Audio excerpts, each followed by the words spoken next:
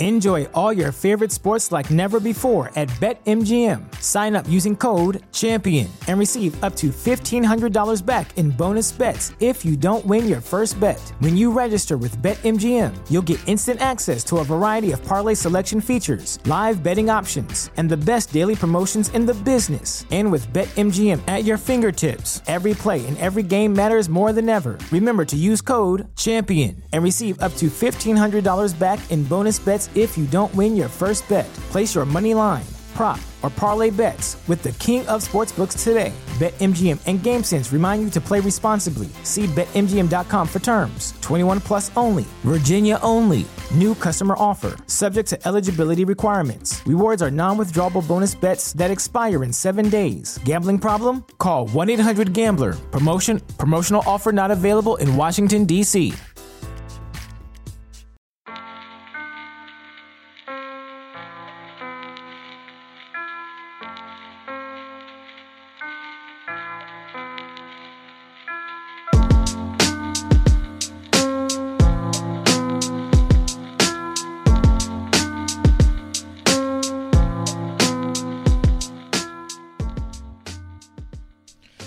How's it going, guys? Welcome back to Around the Arc. I'm Jamie. As always, very happy to have you here. Now, on today's episode, I wanted to start off by talking about a player who you've probably not heard about for a while, hasn't really been talked about all that much, and that is Markelle Fultz. I just wanted to kind of go through his kind of bizarre situation, his really weird NBA career so far, and kind of try to answer the question, can he still kind of become a decent NBA player and somewhat live up to the potential that he certainly had when he came into the league.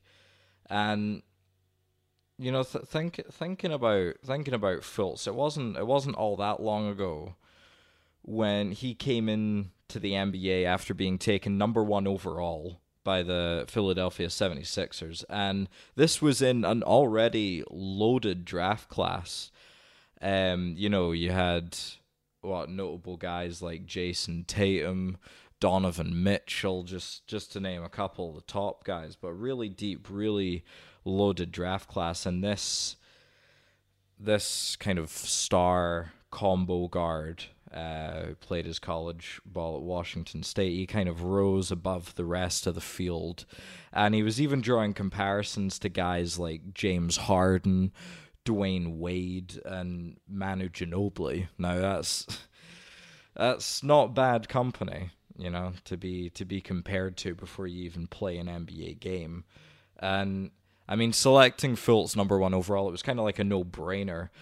And it kind of signified the end of the process for Philadelphia, and after they had all those, you know, terrible seasons of losing, which saw them end up taking Ben Simmons and Joel Embiid in the previous 2 drafts. And it seemed to be just the perfect situation for Fultz to kind of learn and grow and develop into the kind of superstar player that most of us kind of expected him to end up being down the road. But then things just started to go downhill from there. I mean, Markelle's rookie season, he got off to a pretty unexpected and kind of weird beginning. You know, a few games into the season, it became apparent that his shooting ability had basically just dropped off a cliff. I mean, his form had completely changed. It looked unnatural. It had massive hitch in it, and it didn't look at all like it did when he was playing for Washington when he was at college. I mean, back then, you go look at highlights of him, you'll see he was just a silky smooth scorer, and he had a pretty slick release and could shoot from deep range. Like, he had NBA range on his jump shot, yet somehow when he came into the NBA, he could barely even hit a free throw.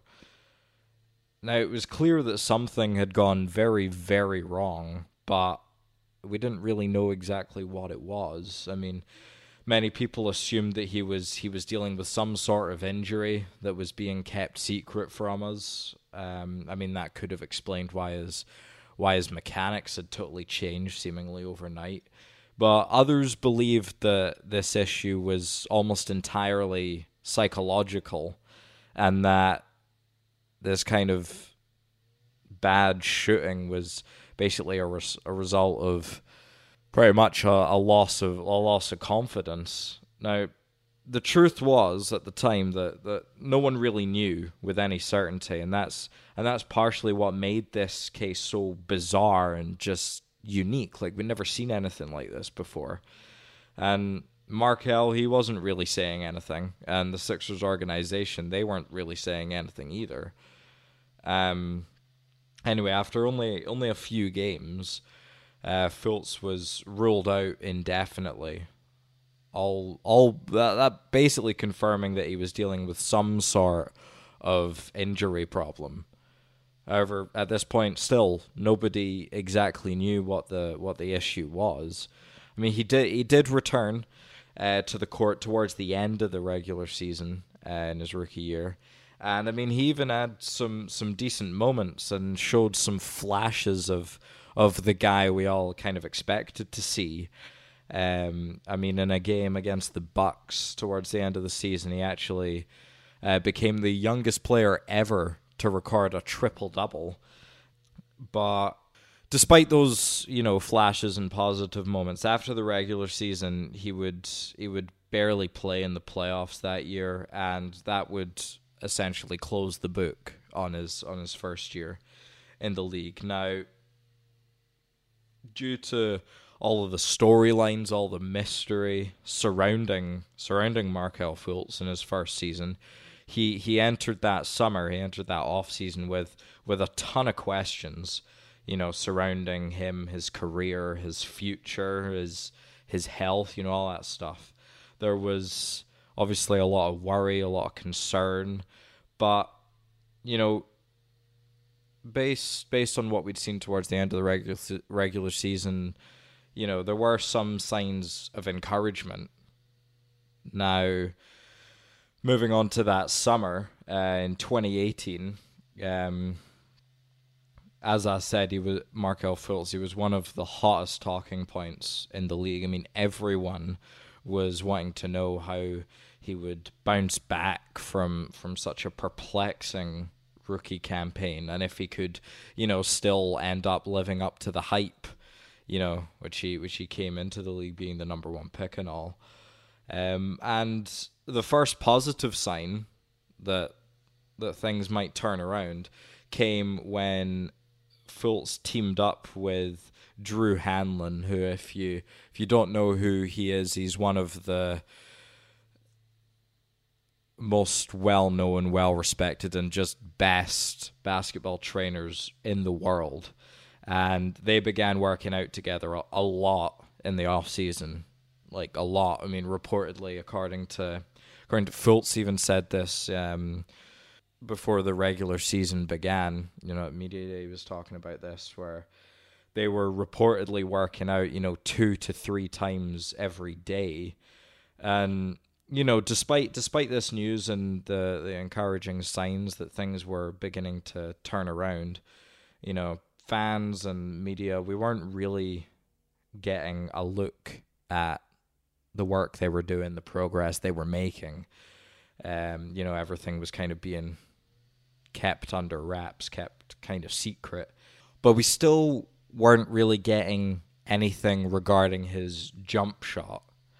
And that wouldn't change over the course of the summer. And even though we wouldn't get any kind of video footage of his jump shot, his trainer Drew Hanlen did, send out a couple of tweets, basically telling Sixers fans to get excited and that they were making a ton of progress, and basically,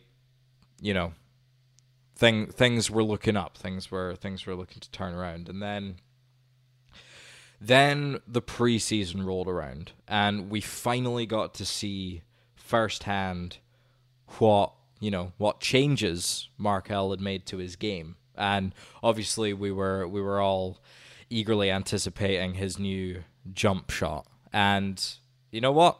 Start of the preseason, it was looking good.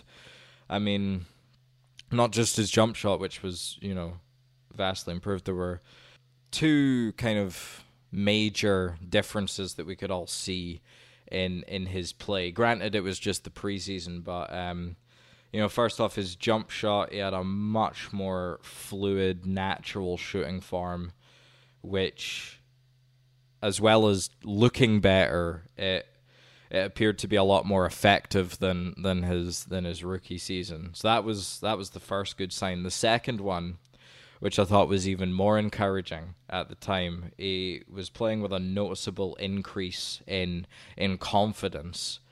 And I think that's what had fans excited the most, was that he was just playing with a lot more confidence, and it showed, And then came the regular season. Now, things started off all right, He was showing definite signs of improvement, and there was kind of a much greater sense of hope that he was turning things around, even if he wasn't producing quite like a star yet. Now, that could have also had something to do with Ben Simmons being the point guard of the Sixers, kind of basically taking Markelle's spot, but still. Things were looking good, but then kind of seemingly out of nowhere, his shooting form reverted right back to where it was in his first season.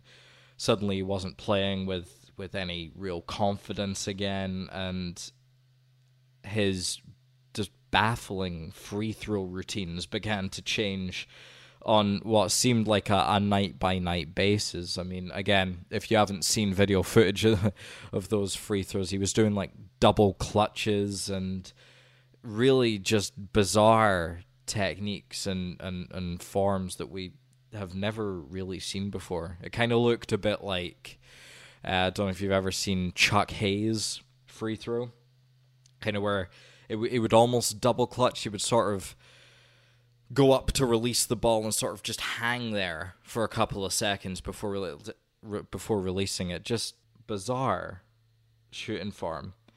And then another unexpected turn would come in December of 2018, so still not that far into the regular season, where Fultz, he'd be ruled out for the rest of the regular season. And we weren't really given any reason why this had happened, although many people assumed that he was still dealing with the same injury that had caused him to miss the majority of the prior year. Now, it then came out that he'd been dealing with something called thoracic outlet syndrome. Hope I'm saying that right, which I don't know much about at all, but the way I understand it is basically a condition that affects the nerves and blood vessels kind of in the shoulder area, which basically makes it difficult for someone to lift their arm above their head.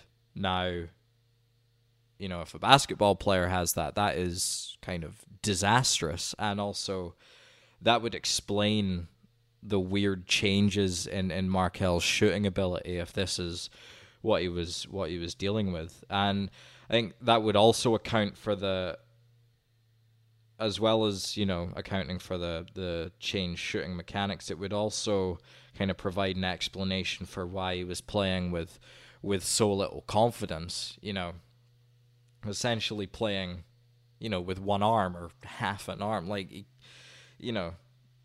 for anyone who's ever played basketball before, if you can't lift your arms up above your head, you're not gonna be very effective. So now that the problem had seemingly been identified, it seemed clear that the Sixers were now going to kind of take their time, make sure that, Markelle got the proper help, began making a full recovery so that he could end up, returning to full health, and at some point in the future, hopefully turning into the player they were expecting to see when they drafted him. But nope, another twist. The Sixers just traded him before the deadline that year to the Orlando Magic. So another twist in this bizarre Markelle Fultz saga. But looking at it, there's actually a chance that, a change of scenery could have actually been, just what he needed. It could have been a good thing. And that essentially brings us to where we are now. He did remain out for the remainder of the 2018-19 season, and after being traded to Orlando, we haven't really heard too much about him since. Couple of things though, the Orlando Magic head coach Steve Clifford, he has come out and said that Fultz he's doing a good job, he's working hard, he's making good progress. Now, these are all things, obviously, you expect the head coach to say things like that. He's not going to come out and say the opposite, but nonetheless, those should be encouraging signs. They're encouraging words to hear, but there still isn't any sort of timetable for his return, and we've been given no real, in-depth update on his health and the state of the issue that he's been dealing with. The team apparently talked about the possibility of him playing in Summer League, but since that ended up not happening, I think we can assume he's not all that close to making a return to the court. So now, where does that leave us, and kind of what can we expect from Markelle Fultz going forward? Well, I think it's pretty clear at this point that a lot of people have basically given up on Markelle Fultz. I mean, the 76ers clearly did. A lot of fans and media members have. It seems, not really talking about him anymore. But me personally, I'm not really ready to give up hope on him quite yet. The thing is, we haven't really seen a fully healthy Markelle Fultz in the NBA yet. And I think until we do, if he can ever get back to full health, I don't really think it's fair to completely write his career off. I mean, I also think his situation in Orlando, I think that's a pretty good situation for him to be in. Although the team made the playoffs last season, it's not like they're playing with any real expectations going into next year. And I think, well, I mean, if I was the Magic, I would just be looking to kind of grow as a team and kind of develop the younger guys. Which, side note, that's why I have no idea why the Magic re-signed Vucevic, their star big man, especially for the amount of money that they did. But I digress. That's a topic that I'll get into a little bit later, actually. Now, with the fact that, Orlando, they're kind of a young team, no real expectations or anything, that should mean that when Markelle does make his return to the court, he should have plenty of opportunities, to play, basically. He should get, quite a lot of minutes, a lot of opportunities, a lot of shots. And with DJ Augustin as the Magic's current point guard, if Fultz can kind of prove himself and play well, that starting point guard position could be his, pretty quickly if he can come in, stay healthy, and perform. So there is still hope left, I think, for the former number one pick. But again, only time will tell now if he'll be able to turn things around. What do you think about the Markelle Fultz situation? Do you think he'll be able to turn things around? If he does, what kind of player do you think he could be? If you want to let me know, as always, hop on Twitter. You can find me at Around the Arc Pod, and yeah, tweet me your thoughts on that. Now, moving on to our next topic, which is something I've kind of wanted to cover for a while now, which is, my list of players who I think have something to prove next season. So I'm talking about the guys who should have, that extra bit of motivation, that extra drive to just have a really good year next year, basically. For any number of reasons, as you'll see, I've got quite a few guys on this list, 24 to be exact. So we'll just jump right into it with number one. Starting out big, I've got LeBron James. Now, what I think he has to prove is basically that he's still the best player in the world, or at least still in that conversation, and he's still capable of leading the Lakers to a championship, basically. So now we're kind of in uncharted territory for LeBron, coming off a season where he didn't even make the playoffs. We would have talked about him not making the finals, given that he made it, the previous 8 years. But the fact that he didn't even make the playoffs was something kind of, unfathomable to us. I mean, he also dealt with his, first major injury of his career, unless you want to count the kind of 2 weeks that he missed in his first year back in Cleveland in 2015. But his first, real major injury, which, still bothered him even after he returned to the court,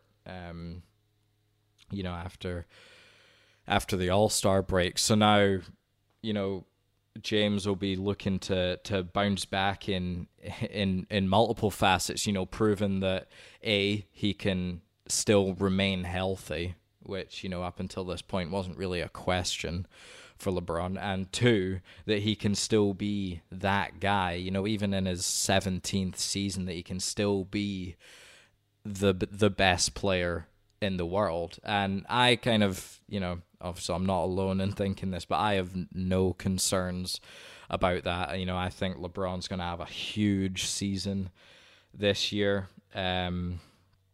Definitely going to be in the mix for MVP. I know having his new star teammate, who, spoiler alert, we'll talk about in a second, that might take away some of the votes, but I expect LeBron to come back and have, a prime LeBron season, basically.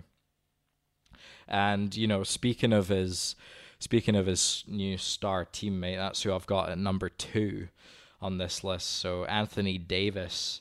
And basically the one thing that AD has to prove now, being on the Lakers, is that he can win big in the NBA, because that's kind of been the one and only blemish on his NBA resume, and that is, kind of a lack of winning. Now, obviously that is in large part not really AD's fault.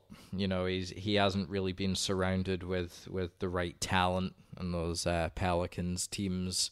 But now he doesn't have that excuse. He's on a loaded Lakers roster, and especially after he came out recently and said that he's never really failed at anything. That's just kind of building up the pressure for him to prove himself right. He's got all the talent in the world. He's clearly, when he's healthy and he hasn't been benched by his team, he's one of the top 5 players in the world, and I think he's going to remind us of that next season. And he's going to have to, I think, in order for him to kind of validate himself and to have this, at least next season, not be looked at as a failure. I mean, the Lakers, they're going to have to at least make it to the conference finals. I know lots of people are going to be viewing this as kind of a championship or or bust season. And I certainly think however long AD spends with the Lakers, I think it'll be at least the next 3 years.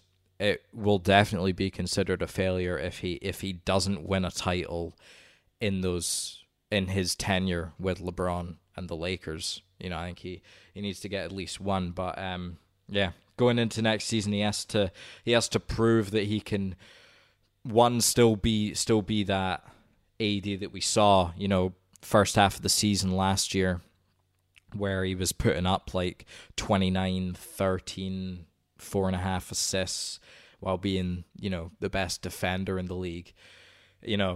And no doubt he can still be that guy, but if he can do that while winning more games than he ever has, that's what he needs to prove, and I think he'll do just that.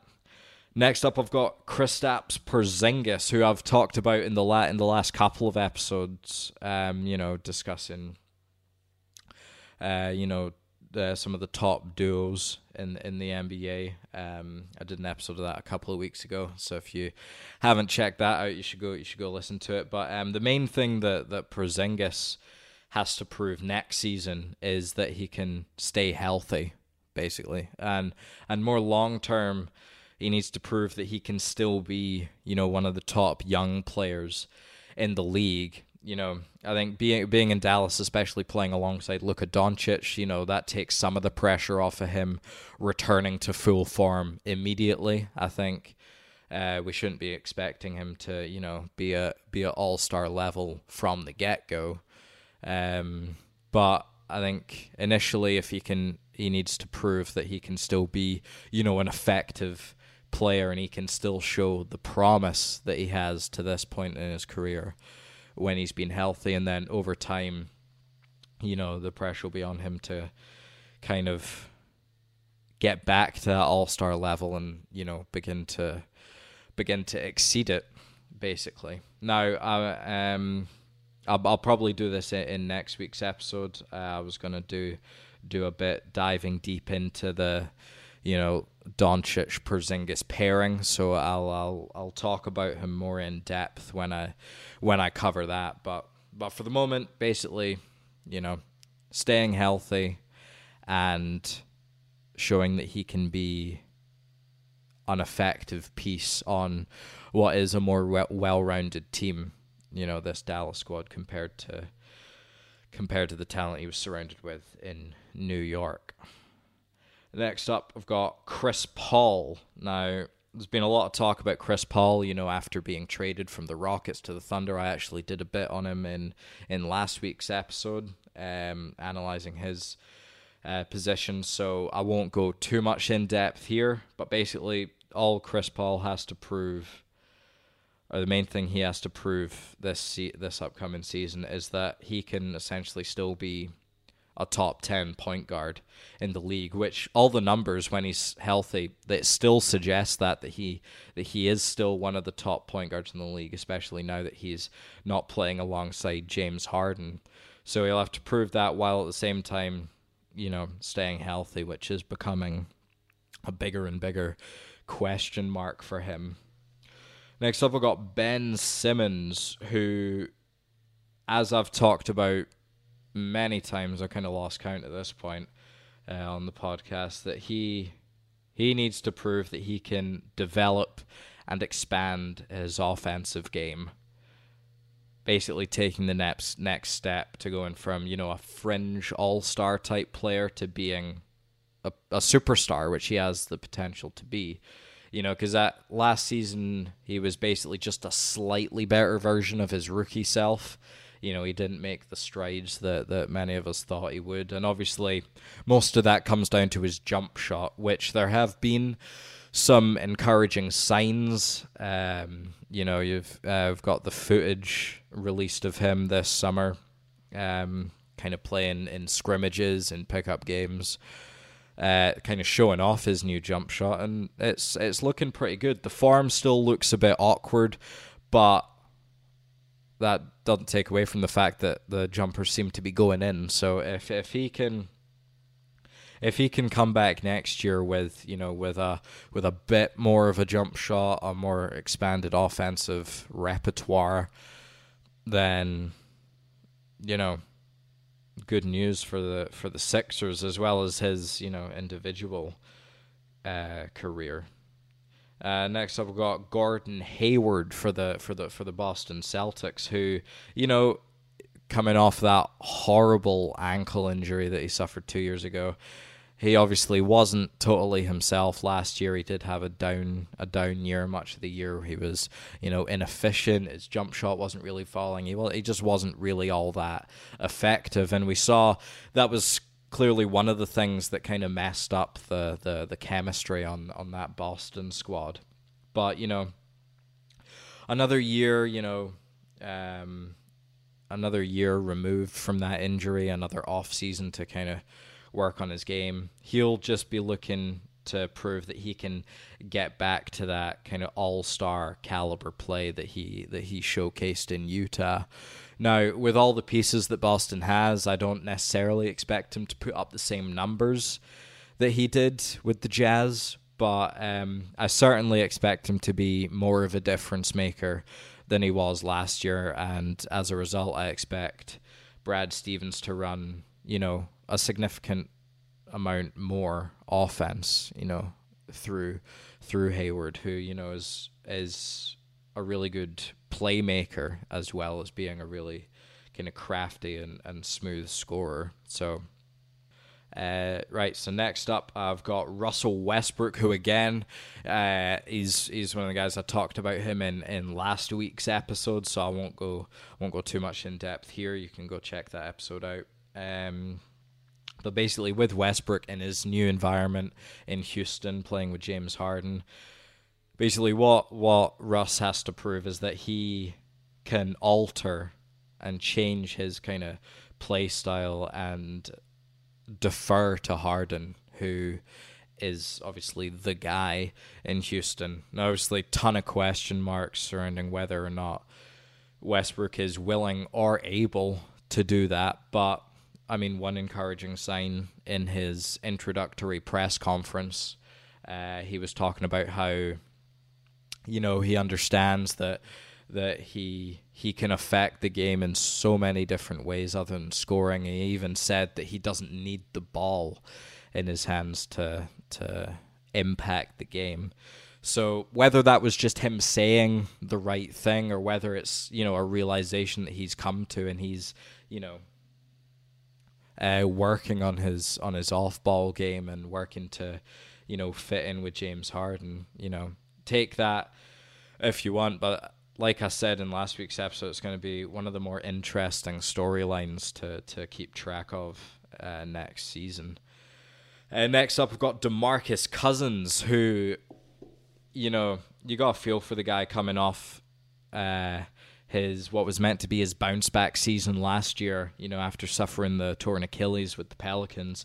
And while it was going well at some points when we got into the playoffs, he went down with that quad injury, and that basically sidelined him for the rest of the playoffs and rendered him fairly ineffective when he did return in the finals. So basically what Cousins is going to need to prove is that he can still be a top big man when he's healthy.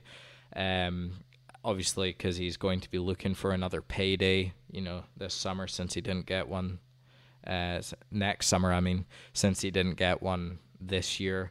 And if you've seen him in his first interview after joining the Lakers, it was very noticeable that he has shaved off a fair amount of weight already. He looked considerably lighter, and I think that's going to be a really important thing for him. If he can, keep on the lighter side, ease the stress and pressure on those legs, it'll make him more mobile, less injury prone, and I think it'll help him fit in better with the LeBron-led Lakers. He's already shown that he can play really well next to Anthony Davis and Rondo especially, who's still on the Lakers, but still playing on a LeBron team, that's going to be an adjustment for any star. But I think, keeping his weight down will be one really important thing for Cousins, and also he's got to be extra motivated this season to kind of prove that he can still play. And that's why I was kind of really pleased with the Lakers bringing him on. It does seem like it could be a bit of a risk and it could bounce back, but given that they paid him only, what was it, like $5 million or whatever his contract is, it seems like a low risk, high reward type of move, because it could pay off big time if Boogie has the kind of bounce back season that we're kind of expecting from him. Next up, I've got Eric Bledsoe for the Bucks. Now, last year he had arguably his best all-around season, from a team perspective, being the point guard of the best team in the league, last regular season. But things took a nosedive in the playoffs last year, especially in the second and third rounds, where Bledsoe was basically unplayable at times because his offense was so bad, mainly because of his perimeter shooting. So that's one thing he's going to need to work on this summer and come back and prove that he can, still be a factor, still be a difference maker when, you get into the later rounds of the playoffs. And I think mainly that's just going to come from an improved outside jump shot. It's not like he's a bad shooter, well, in the regular season anyway, but he's just got to become more consistent, I think, and then just showcase more confidence in the postseason. So that's going to be something to keep an eye on.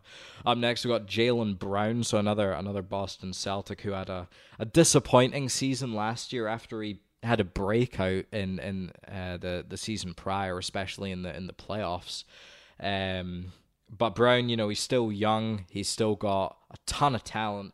And now with Kyrie out of town and being replaced by Kemba Walker, who as I've said, I think is a much better fit for this team, I think the stage is set for Jaylen Brown to have a bounce back year this season and kind of continue the momentum that he picked up in the 2018 playoffs. And another guy, again, the Boston Celtics, who I think the same applies to, is Jason Tatum, who balled out again, balled out in an even bigger way in the 2018 playoffs. But last year he did have a somewhat disappointing sophomore campaign, settling for too many contested mid-range jump shots. He wasn't really attacking the rim enough. He was kind of a less efficient version of his rookie self.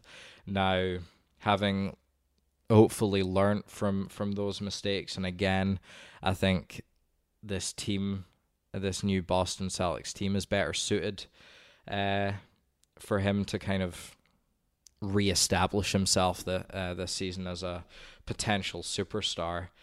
The pressure's on for him to prove that if he can, still live up to the lofty height that he set for himself in his rookie season. And you know what? Both for him and Brown and Gordon Hayward as well, I think the stage is set for all these guys potentially to have big bounce back years. Next up, we've got Kyrie Irving, the guy who left this Boston team, and that's kind of the main reason I've got him on this list was because of the way last season ended in Boston and all of the criticism that Kyrie got for his leadership, his reputation as a teammate, as a locker room guy. All that slack that he got, whether it was warranted or not, I don't know. But if that is to be believed, he'll need to prove that he's kind of learnt from those mistakes in Boston and that he can still lead a team to success. This young Brooklyn team who's not going to have KD this season. So again, it's going to be on Kyrie to be the guy, to be the leader, and hopefully he's more prepared for that than he was in Boston. Donovan Mitchell's another guy who I think's got something to prove next year. He had that kind of rocky start to his sophomore season, but again, he picked it up as the season progressed. But in the playoffs, he kind of regressed back to his early season form, against the Rockets, where he wasn't really all that good at all. He wasn't, efficient. His decision-making was questionable at times. So what he's going to have to do, I think, he's going to need to prove that he can, take the next step and lead the Jazz to increase success, especially now that they have a much better supporting cast around him. Like, this Utah team is really, really good. They made the move to get Mike Conley. They essentially replaced Derek Favors with Bojan Bogdanovic, who I think is a much better fit in this current NBA. And they've added guys coming off the bench like Emmanuel Mudiay, who's, I think, very underrated, and Jeff Green as well, another guy. This is by far and away the best supporting cast that Mitchell has had in his career, and now I think that shifts the pressure onto him to kind of take that next step in year 3 and kind of become the offensive leader on what I think's a contending team. So we'll have to see if he can manage that. Next up, we've got Andrew Wiggins, who I know a lot of people have basically given up on, but I'm not quite there yet. I still think he has the potential to still be, maybe not a superstar, but still be an effective NBA player, and he's essentially just going to need to prove that he cares enough about basketball to make that happen, because that seems to be his only problem. He doesn't have the drive or the fire to really improve all that much, and we've seen that in the last couple of seasons, especially where he's declined from where he was in year 3, and he's basically just plateaued and stayed the same from there. So I think this season is kind of a make or break year for Wiggins, where if he doesn't make any real improvements this season, then I don't see why we should expect him to at any point in the future. So, that's another thing to keep an eye on. Next up at number 15, we've got Michael Porter Jr., who I know he's not even played an NBA game yet.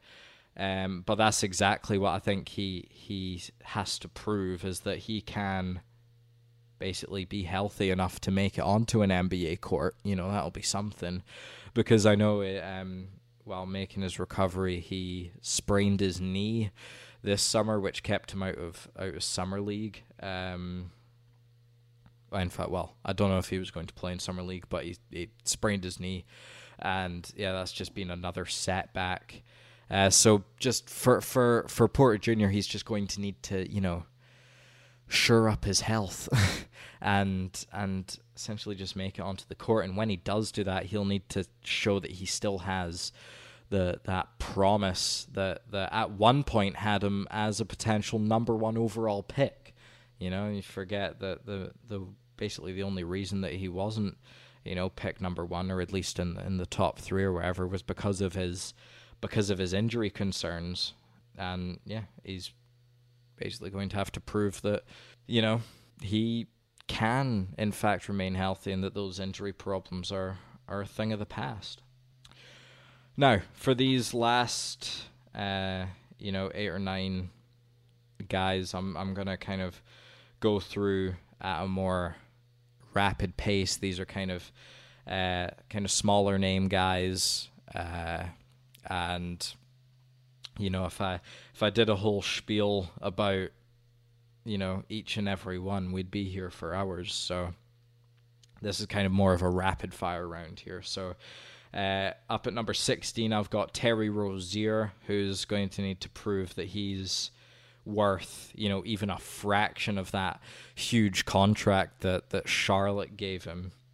And yeah, I know everyone's kind of not really expecting much from him or the Hornets at all, given their kind of perplexing and disappointing offseason. But yeah, Rozier's going to need to prove that with increased opportunity, he can be kind of a better version of himself that he was in Boston, which was basically an inefficient scoring point guard who's not the best playmaker. He's going to need to change that. Next up, Lonzo Ball, who is, in year 3, we're going to need to see at least some development from Ball, especially on the offensive end as a scorer. And he's going to basically just need to prove that he can become more than just kind of an overhyped point guard, which is essentially what he's been to this point in his career. Being traded from the Lakers, I think, is a good idea, especially, I think getting away from the influence of LeVar Ball. I think that can't hurt. And, playing for this young, exciting Pelicans team, I think those are all positives. So now it's on Lonzo to, put in the work and show, the development. And next up, Dennis Smith Jr., who, after kind of a disappointing sophomore season, he didn't really take the step that we hoped he would. And even after being traded from Dallas to New York, he showed flashes with the Knicks, but all in all, he was a little bit inconsistent. So I think he's going to need to come back in year 3 and show that he is, the next point guard of the future. He is the guy. And while he definitely has the talent to do that, I think he has all-star potential. It is going to be, a little bit more difficult, especially given the fact that the Knicks have kind of a logjam at the guard position after bringing in, Elfrid Payton. They've got Alonzo Trier. They've still got Frank Ntilikina. Weird moves from the Knicks, signing Elfrid Payton and that, which, nothing new for the James Dolan Knicks. But again, yeah, Smith Jr. is just going to have to, overcome those obstacles and kind of live up to the hype that he set for himself in his rookie season, which was kind of, some compared him to pre-injury Derrick Rose.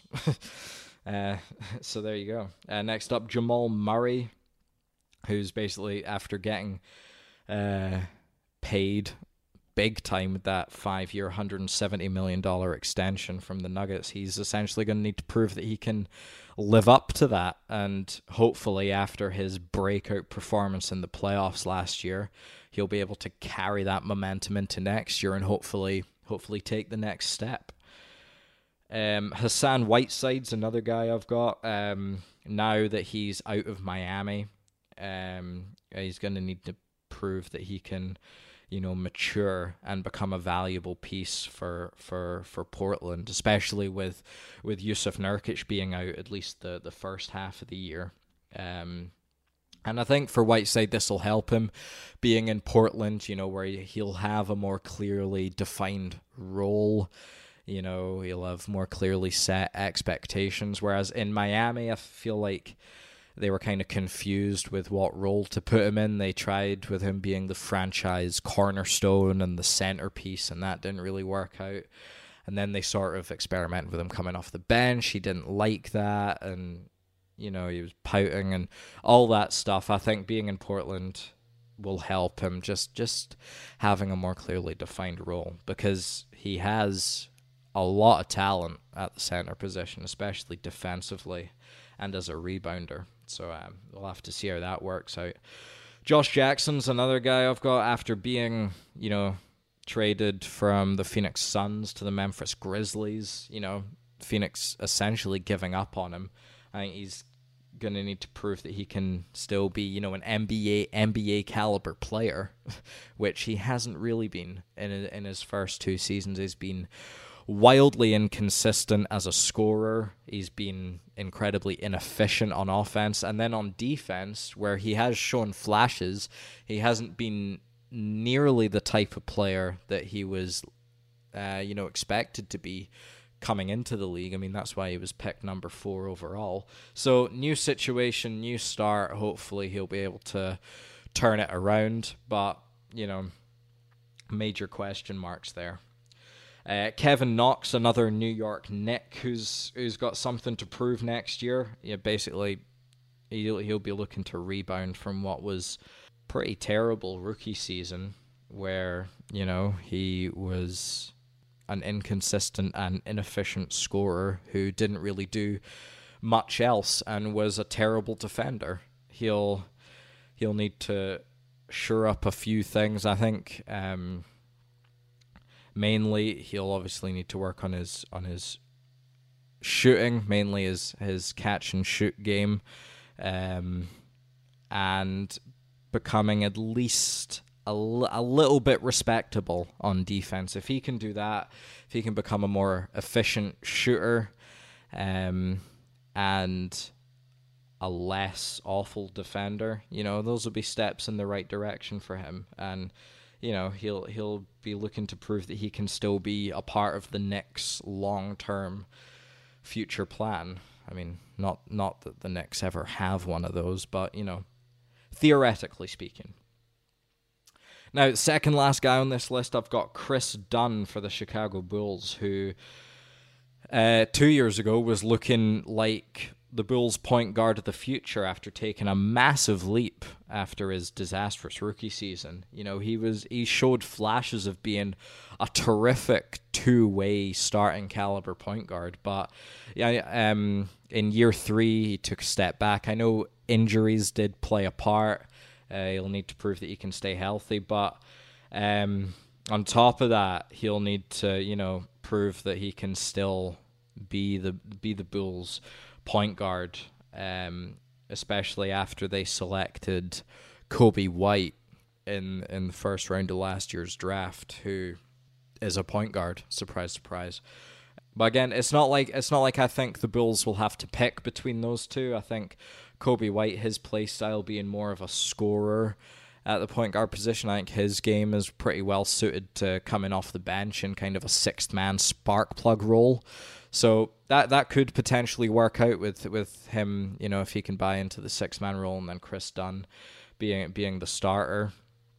But again, Dunn's just going to need to prove that he can still be at that level, that he showed flashes of being in his second season. And finally, the last player on this list, I've got Mo Bamba for the Orlando Magic. Now, I said I would touch on the Nikola Vucevic topic earlier on, and this is kind of where it comes in. This is also where my confusion lies with why they re-signed Vucevic to that massive contract, was because they've got Mo Bamba at center, which I know he's not fully developed yet. And he's still got a ways to go in his development, but he has the potential to be better than Vucevic is now, especially, in today's modern NBA, where Vucevic is more kind of a throwback center. And that's what I think Bamba just needs to be given the opportunities and the experience to develop, and that's why I find it a bit perplexing that the Magic re-signed Vucevic, especially for so much money. But anyway, moving back to Bamba himself, I think he's still has he's got still a few things to kind of figure out and work on with his game. Mainly, he needs to fill out his frame and become a bit, broader, a bit stronger. And other than that, I think he just needs to be given more opportunities to develop, which is more on the Magic than him individually. But if he comes back and he's worked on his game and he it'll be on him to earn that extra playing time for Orlando. I'm just saying they didn't make it any easier for him, bringing back Vucevic. But still got a lot of promise. Mo Bamba does, and if Markelle Fultz can also somehow work out, and Mo Bamba can live up to his potential, then that'll be an exciting duo in the future for Orlando. But anyway, I'm getting ahead of myself there. I'll talk about that in future episodes, maybe way down the line. But anyway, that does it for my list of players with a little something extra to prove next season. So let me know what you think of the list, who I've missed out, who you would include, and why. As always, best place to do that on Twitter at Around the Arc Pod. Tweet me.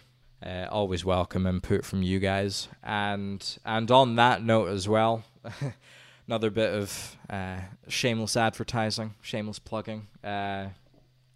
If you guys are, enjoying the podcast episodes, if you're finding them useful, you're getting something out of them, then it would be awesome if you could leave a review, wherever you're listening to it, iTunes, Spreaker, wherever. Review, feel free to leave, comments, questions, suggestions for topics or improvements I could make to the show. Constructive criticism, I welcome that. And also if you feel like rating it 5 stars as well, that's extra appreciated. But anyway, that does it for today's episode, guys. As always, I hope you enjoyed it. And yeah, I'll see you back here again next week, where we'll dive into more NBA stuff. All right, I'll catch you then.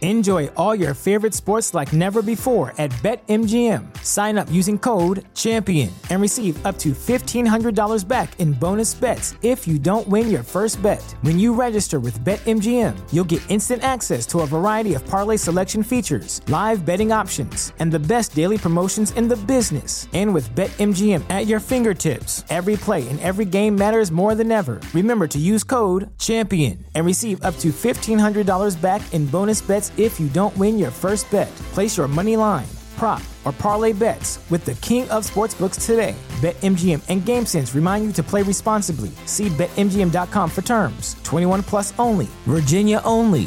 New customer offer. Subject to eligibility requirements. Rewards are non-withdrawable bonus bets that expire in 7 days. Gambling problem? Call 1-800-GAMBLER. Promotional offer not available in Washington, D.C.